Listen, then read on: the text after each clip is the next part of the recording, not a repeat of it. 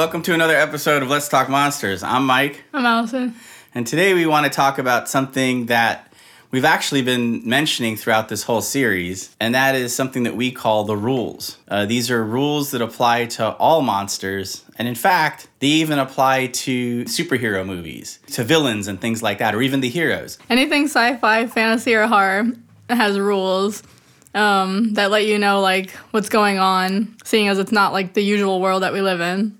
Yeah, and usually it comes in the form of either a narrator, like an omniscient voice telling you what the rules are, or more often, a better way of doing it is you have a character in the film who is sort of like the wise character and already knows, been around the block a few times and knows how to defeat the monster, knows the monster's weaknesses. So this is how the rules usually come into a film. And since we've been doing this deep dive on vampires, we wanted to do this mini episode and just zoom in on one or maybe two rules that apply to vampires. Because vampires have so many rules.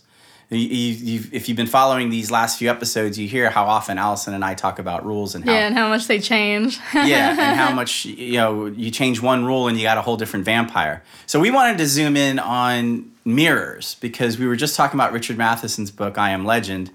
And in his book, he does keep the rule of mirrors, but he puts a whole new spin on it. He says that it's not that vampires can't cast reflections.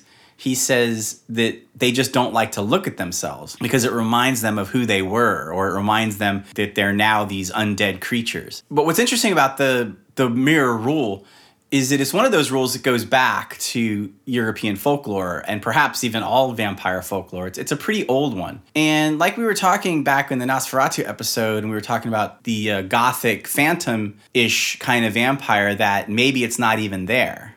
Maybe it's just, it's in someone's head, or it's more like a ghost.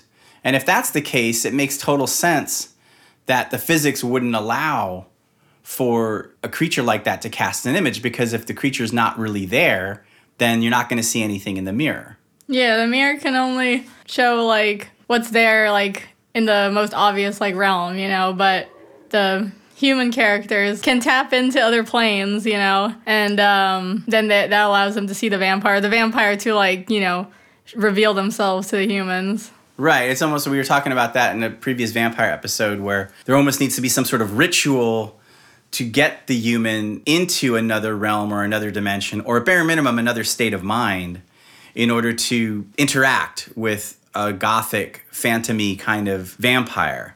There's an interesting scene in Werner Herzog's Nosferatu, the 1979 version, where Lucy, the Mina character, is called Lucy in the film.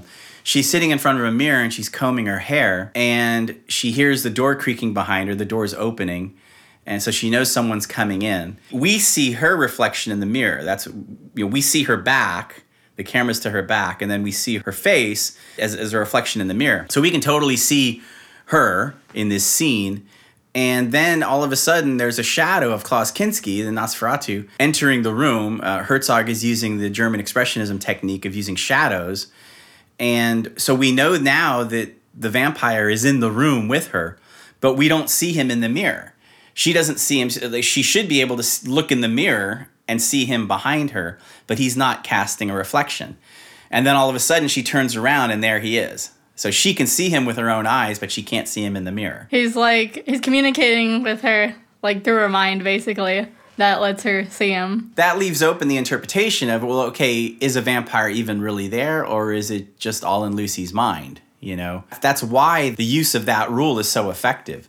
And when it's used that way, I really like it. I don't like it a lot of times when it's just sort of mentioned, but there's no scene in it where it doesn't really affect the outcome. Now, there's another film, Abbott and Costello Meet Frankenstein, where Bela Lugosi, who is, we talked about him being a romantic vampire, and romantic vampires being solid and actually being there. Like they are these creatures who drink blood and they attack you, but it's not like you have to be half asleep to sort of, experience them or in another state of mind.